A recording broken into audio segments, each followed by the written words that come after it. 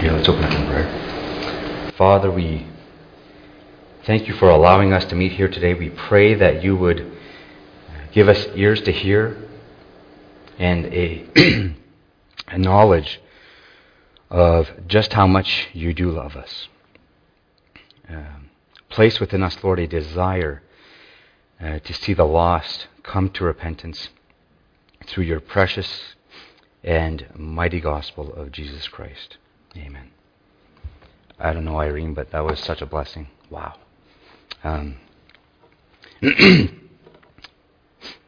Romans 10:13 says, "Whosoever shall call upon the name of the Lord shall be saved.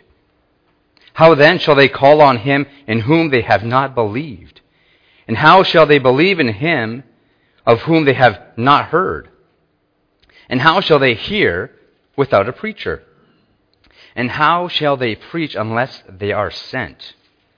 As it is written, how beautiful are the feet of them that preach the gospel of peace and bring glad tidings and good things." It's just a little survey. I know most of the people that are gone here today. How many people have been taking the evangelism studies series at the church here? And that's good. That's good. Another question. How many people have shared or attempted to share, Wally, attempted to share the gospel with somebody in the last week or two? Just show of hands. Okay, good. That's fantastic. For those of you that have done so, come and see me afterwards. At the front, I have a little something for you. Okay. But on a side note, don't ever discourage someone when they are sharing the gospel. Even if you don't like the way they're doing it, don't discourage them.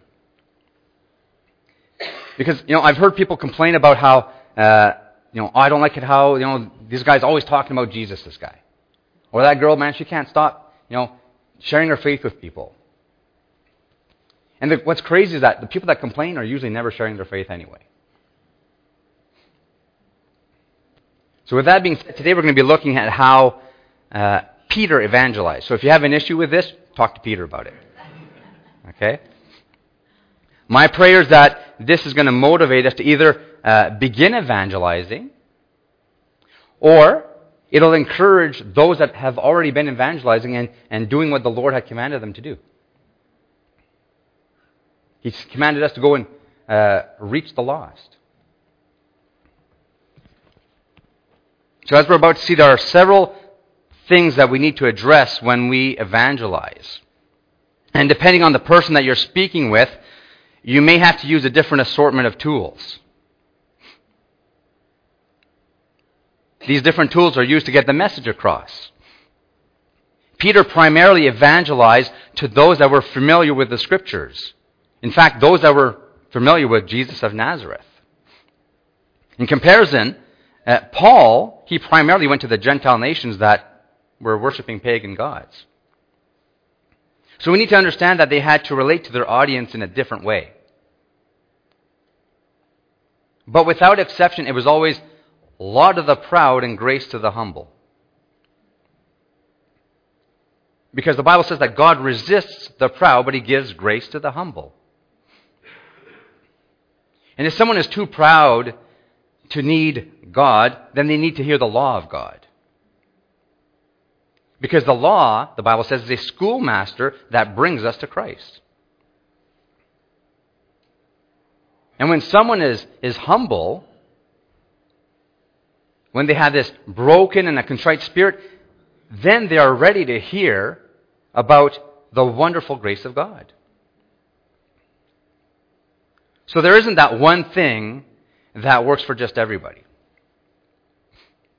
That would be like me telling Jim, Jim, when you're building a home, you can only use a reciprocating saw. Okay? I don't want you to use any drills, no hammers. Forget about the nails. We like to tear down homes before we build them up here. Or that would be like saying to Trevor, from now on, Trevor, you can only use a grease gun. There's no other tools, no wrenches. In fact, don't even open that hood. Because you know what? If you open the hood, you might offend the people that own it. So we just want you to deal with the squeaky stuff on the outside. So we're going to look at Acts chapter 2 today. In the opening chapter of Genesis, we read that on the first day of creation, the Spirit of God moved as a wind over the face of the waters. And God, with His awesome power, He created light, and the light was good. On the day of Pentecost, the Spirit of God came as a rushing mighty wind from heaven. God created the church, and the church was good. So in the book of Acts, we find 120 disciples. They were gathered together in Jerusalem, and they were waiting for the Comforter to come. Jesus said that they would receive power when the Holy Spirit would come upon them. He said that they would be witnesses in Jerusalem. That's where they were. In all of Judea. That's the people and the cities all around them. He said, and in Samaria. That's the people that they didn't even want to associate with before they were saved. And he said, and on to the uttermost part of the earth. In other words, you're going to take that mall and you're going to repeat it over and over again. And now the time had finally come when this promise would be fulfilled. And there were all types of people here on this day. God had orchestrated it in such a way that they would be all converging here because many of them were seeking God. And God knew that He had 120 faithful servants in this place. I found that was a powerful and yet a convicting thought. Because think about it. If one local person was seeking God, would God orchestrate it in such a way that He would guide them to us?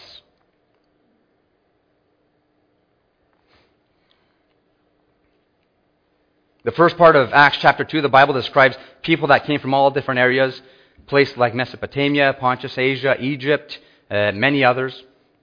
The disciples were filled to overflowing with the Holy Spirit, and these uneducated Galileans, they miraculously began to speak out loud in languages they had never spoken before. They spoke of the mighty works of God, so that all these people groups can hear and understand in their own native language. And again, as much as we might sort them into all these different categories, they trickle down into two different groups. Those that were seeking and those that were mocking. Some of these people were sincerely interested in what was going on here. Others said, they're just a bunch of drunks. Don't worry about them. But unlike before, Peter is now speaking with a boldness that is grounded in his Savior and not in himself. He opens up with a clarifying statement. He says, these men are not drunk. See, he didn't sit idly by and let the mockers detract from what God was doing. Because this was a movement from God. You know, the mockers, they always try to draw people away from the truth. At the same time, he didn't waste an excessive amount of time and energy with them. He was not trying to fit in or to be a people pleaser. He was there to address those that were actually seeking the truth. That's who he was concerned with. So he quoted prophetic scripture from the book of Joel. And Peter was able to do this because he had already hidden God's word in his heart. And therefore, God was able to bring it up again when he needed it. Also, Peter submitted himself to the Lord. And he made himself fully available to be used by God the Father. You know, people that share the gospel will oftentimes make this statement. They'll say, as I'm sharing the gospel, it was the weirdest thing. It was all these verses were just popping in my head and I was able to share them.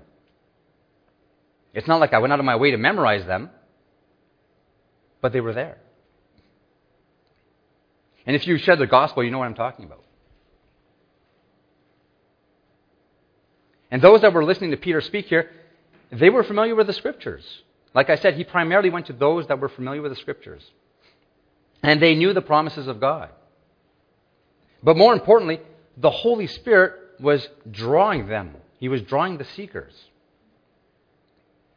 He was confirming in them that what Peter was saying was actually true. One of the first things that Peter did is he wanted to make sure that they understood who Jesus really was. He began by addressing what they already know about Jesus. Acts 2, verse 22. Ye men of Israel, hear these words. Jesus of Nazareth, a man approved of God among you by miracles and wonders and signs, which God did by him in the midst of you, as you yourselves also know. So before someone can profess faith in Jesus, they need to have a proper understanding of who Jesus of Nazareth really is. Because there are many versions of Jesus. Even at this time, he specified Jesus of Nazareth. They knew who he was talking about. Today we have a lot of different versions of Jesus that are being taught. And people need to understand that Jesus was the promised Savior that would come and take away the sin of the world. They need to understand that unlike other men, he was born sinless, which is made possible by the virgin birth. Otherwise, he's a descendant of Adam and he's incurred Adam's sin. And because the Christ child was placed in Mary's womb without an earthly father, he was righteous, without sin. He was therefore perfect. He, being from the beginning of time, condescended into time to dwell among men. He lived a perfect and he lived a sinless life in thought, word, and deed. And God the Father had done miracles, wonders, and signs by him, and he did it in the midst of these very people. So they were familiar with Jesus.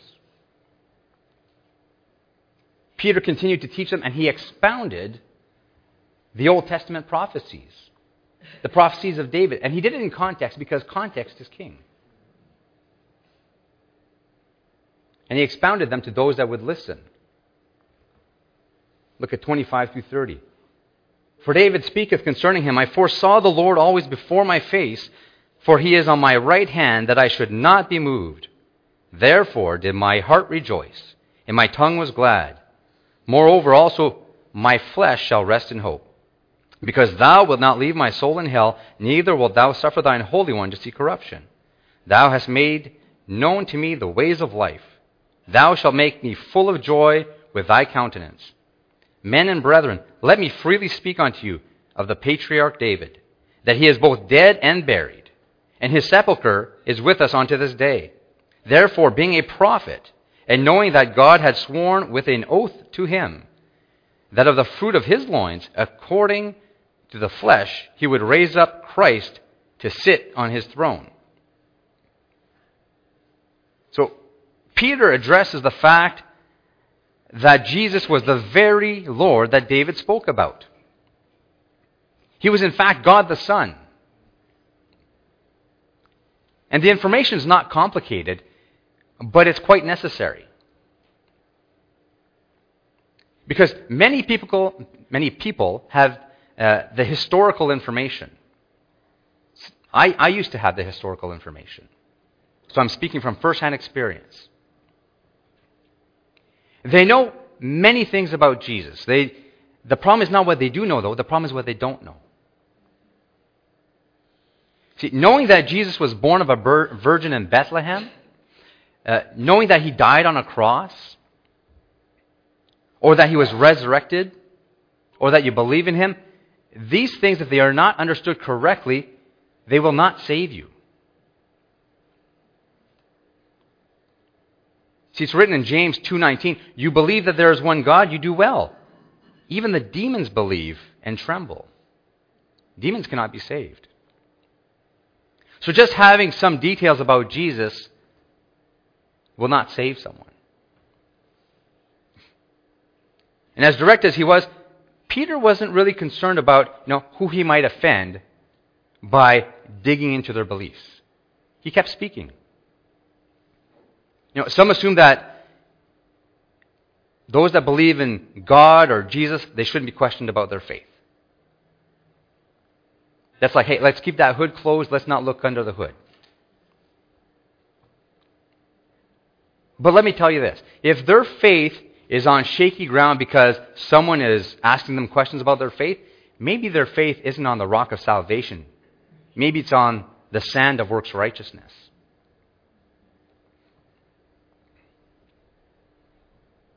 Think of the boldness that God, the Holy Spirit, had given to Peter in order to address these people the way that he did. This was bold. All too often I hear Christians say this, and I think this myself. I'm not bold enough to share the gospel with someone. But the thing we need to understand is that those that share the gospel, they aren't necessarily super comfortable doing it. Nevertheless, they do it. Because one, they love Jesus. And two, they value the souls of people. And like Jesus, they aren't willing that any should perish. Those that are willing to trust Jesus, to take that step of obedience, the Holy Spirit will empower them and they'll get through it. It reminds me of Joshua chapter 3. When the priests carried the ark and they came to the Jordan River, they obeyed God because God said, you have to step into the river. So before God parted the waters, they had to take the first step. Once he did that first step, God parted the waters. And if you want to be empowered by the Holy Spirit, I can tell you that if you are a Christian and you go out today and share the gospel with somebody, you are going to be filled to overflowing. Because part of the Holy Spirit's ministry is to bring glory to Christ. And if you shared the gospel, or I should say if you've never shared the gospel, you won't understand what I'm talking about. But if you have, I hardly even have to explain this and you know exactly what I'm talking about. In Matthew 5:14 we read, you are the light of the world. It says, neither do men light a candle and put it under a bushel. We've all sung the song. But we put it on a candlestick and it gives light to all that are in the house. So the second thing Peter did, or had to do, was to show them, in light of Scripture, who they were. Verse 23, him being delivered by the determinate counsel and foreknowledge of God, you have taken, and by wicked hands have crucified and slain. These people need to understand that they were guilty sinners before a righteous God. They were guilty of shedding the blood of Jesus, the Son of God. And by doing so, their sin was not only against Jesus of Nazareth, it was against God himself. And when David sinned with Bathsheba, he sinned against Uriah. But he came to understand that ultimately he sinned against God. He said, against you and you only have I done this sin and this evil in your sight. I've never met someone that had a hard time admitting they were a sinner. Because as they're saying it, they're still comparing themselves to someone else that's worse than them. Sure, I'm a sinner, but that guy's really bad. They'll say, yeah, I've sinned, but I've cleaned myself up, and now I'm trying to do as much good as I can. The Bible says only a fool compares himself with others. And that's why Peter took the time to show them that God doesn't compare us to other people. He doesn't grade us on a curve. He compares us to his righteous standard. And the Ten Commandments, that's his righteous standard. God is the author of the law, and therefore all who sin do so against God. And the Bible says all have sinned and come short of the glory of God. And there's nothing hidden from God because He sees everything. If you want to get even more specific, Peter tells them that they were guilty of crucifying Jesus. Even though they hadn't physically taken the spike and driven it in His hand, or been the judge that sent Him off, they were still guilty. We need to help people understand that their sin is like the wicked hand that crucified Jesus. Otherwise, they're going to be proud and arrogant, not broken and contrite before a holy and a just God. The third thing Peter he had to do was address the consequence of sin. Verse 34, "For David is not ascended into the heavens, but he said himself, the Lord said unto my Lord, sit thou on my right hand until I make thy foes thy footstool." So Peter points out that this psalm cannot be speaking of King David, obviously because David is dead and buried here. The psalm speaks prophetically about Jesus. And Peter, he leaves no doubt about who Jesus is. He's the Lord God Almighty. I mean, He's going to make them His footstool. The God that measures the universe with the span of His hand. And everyone was going to have to give an account to Him on the day that they die. The Bible says that the consequences of sin is death and hell. And that's why it's of the utmost importance that we have to have people that understand who Jesus is. He's not the God of a religious system. Because when 80% of the population says they believe in Jesus, but most of them say that they're good enough to get to heaven, that should kind of raise a big red flag to us. Because if you're a Christian the way the Bible describes a Christian, you understand that you are not good enough to get to heaven. Heaven is not filled with good people. Heaven is filled with wretched sinners that have been forgiven by a wonderful, awesome, gracious God. And when the people that Peter was speaking here, when they finally came to a proper understanding that they were guilty before a holy God, Peter told them in verse 36, "Therefore let all the house of Israel know assuredly that God hath made the same Jesus whom ye have crucified, both Lord and Christ." So he explained that not only is Jesus the one you sinned against, He's actually the one that's going to judge you in the end. Which leads us to the fourth thing that Peter addressed. He addressed the crucifixion, including atonement, substitutionary death, resurrection. See, 50 days prior to Pentecost, these people, they had offered a sacrifice for a temporary covering for their sin. These people would do this year after year. They knew that the Messiah would come and take away their sin, and He would make things right with God. In fact, they looked forward to it and they celebrated it during the Passover meal. But what they didn't realize was that the Messiah would Himself become that perfect, sinless sacrifice. The shedding of His precious blood would not only just cover sins, it would actually wash them away once and for all. And as Peter was expounding the Scriptures and the Holy Spirit was working in their hearts, remember, the Spirit was working in them, they would conclude that Jesus took their sin upon Himself, which was needed. Because the Bible teaches that it's impossible for the blood of bulls and goats to take away sin. And he quantifies his statement by pointing out what over 500 people had already witnessed: the resurrection. Peter taught that the work of salvation was approved by God the Father because Jesus was resurrected. Death could not hold Him. Verse 24, "Whom God hath raised up, having loosed the pains of death, because it was not possible that He should be holden of it." He also taught them that the resurrection it wasn't a new concept. It was prophesied in the Old Testament through David.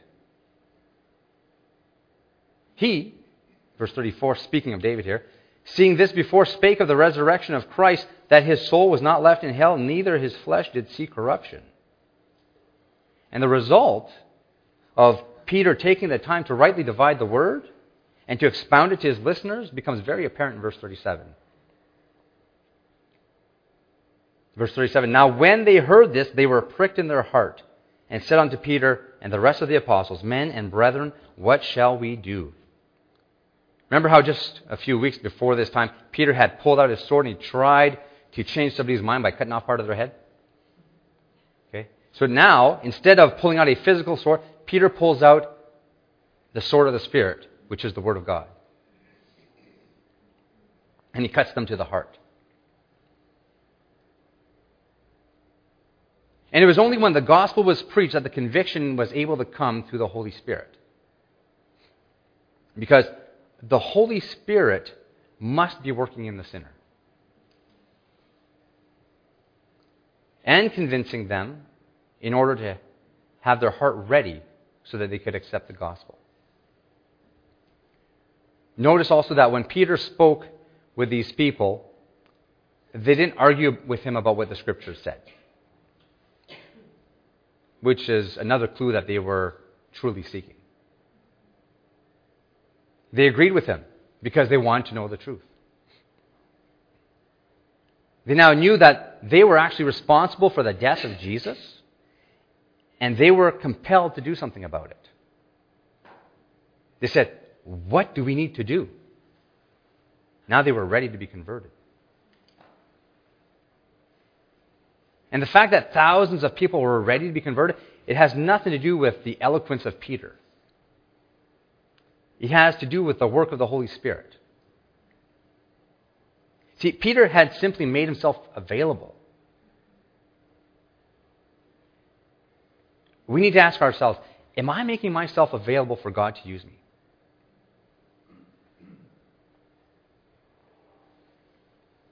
Peter was a continual witness through his actions and his speech, not just on this day, but on every day. It wasn't something he turned on or off. And before the Lord brought these people so that Peter could share the gospel with them, Peter had to take that step of obedience, open his mouth, and actually say something.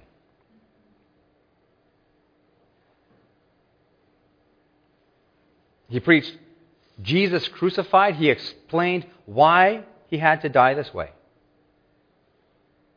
You know, he didn't assume that they were saved just because they were religious. He preached Christ. What they did with the information was up to them.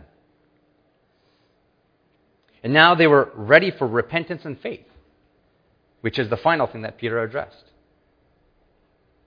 Verse 38, then Peter said unto them, repent and be baptized every one of you in the name of Jesus Christ for the remission of sins, and ye shall receive the gift of the Holy Ghost. For the promise is unto you and to your children, and to all that are afar off, even as many as the Lord our God shall call. And with many other words did he testify and exhort, saying, save yourself from this untoward generation. You know, people get confused with the word repent. You know, some people say, oh, it means you turn away from sin. But you can't expect to turn away from sin into a self-help program or some other form of get-better scheme. Like the Bible says, the dog returns to his vomit. Others say that, you have to turn to God. So, in other words, you can live like the world and still be a follower of Jesus. But biblical repentance is actually two sides of the same coin. On one hand, you are turning to God, but also in doing so, you are turning away from the sin that He hates.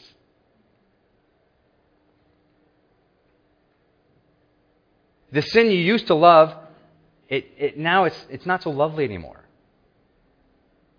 And the God that you used to fear has now become your Savior.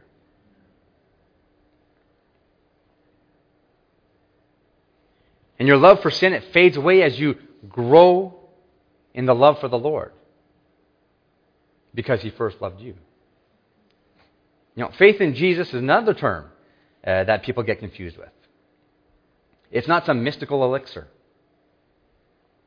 It's not just believing that Jesus is real. It's a steadfast belief in the apostles' doctrine. For example, the doctrine we just looked at. Doctrine is just another word for teaching. Who's the real Jesus? Where do we stand in light of God's Word? What's the consequence of sin? The death, burial, resurrection. Repent and believe. Peter explained the gospel to those that were truly seeking. Those that were truly seeking were actually softened to the prompting of the Holy Spirit. And the result of sharing the gospel in this way, it bears good fruit. Look at verse 41. Then they that gladly received his word were baptized, and the same day there were added unto them about 3,000 souls. And they continued steadfast in the apostles' doctrine and fellowship, and in breaking of bread, and in prayers. So straight away, they were happy to be baptized. They wanted to demonstrate their obedience to Jesus. They understood that baptism, it wasn't something they did to earn favor with God. It was an outward expression of something that had already happened in them. And it happened after their salvation. In fact, some of the people here were proselytes, which means that they had been baptized in the past when they had converted to the Jewish faith. But now that they were saved from sin and death, they were baptized again because they wanted to show the world that they were buried with Christ and they were resurrected in newness of life. And these people that once disliked and even hated Jesus and the disciples, they now loved them. And they were part of this new church. Your enemy has become your friend. And it says that every day they got together in fellowship to study the doctrine, to break bread, and to pray. And that's how Peter evangelized. You can read more about his accounts in Acts chapter 2 and 10. But maybe you're here today and you thought originally that you were going to just slide on by and make it to heaven. But now you're thinking, okay, this is new to me. I'm not too sure that if I die today that heaven would actually be my home anymore. If you're thinking that you're a pretty good person and that God will allow you to come to heaven because you're not that bad, because you do a lot of good things. In fact, you might even be the kind of person that helps out at the church. Jesus said, "Many will say to me in that day, Lord, Lord, have we not prophesied in your name? And in your name have cast out devils? And in your name done many wonderful works? And then I will profess unto them, I never knew you. Depart from me, you that works iniquity." See, there's only one way to heaven. And it's through Jesus as he is described in the Bible.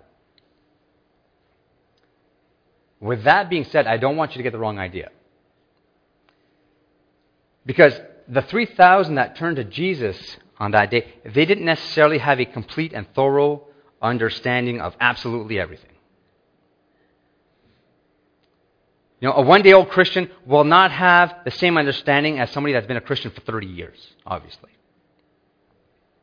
But they believe in those things that they do understand. And if they are truly converted, they're going to continue to grow in their faith and in their knowledge.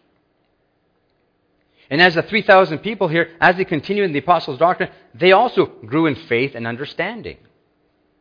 And they never stopped believing. So if God is stirring your heart, you need to come to him now. Don't put it off. Don't assume. If he's stirring your heart, it's for a reason. You ask Jesus to save you from your sin. You confess Him as Lord and Savior, and then you can say with us, O death, where is your sting? O grave, where is your victory? The sting of death is sin, and the strength of sin is the law. But thanks be to God who gives us the victory through our Lord Jesus Christ. So let's pray. Father, what a kind and a gracious Father you are. Thank you, Lord, for loving us and demonstrating your love towards us by sending your precious Son, your Son who took our sin upon himself and took our punishment that we deserve. Lord, thank you for giving us the Holy Spirit so that we can glorify Jesus Christ, our Lord. Lord, we want to make ourselves available for your use.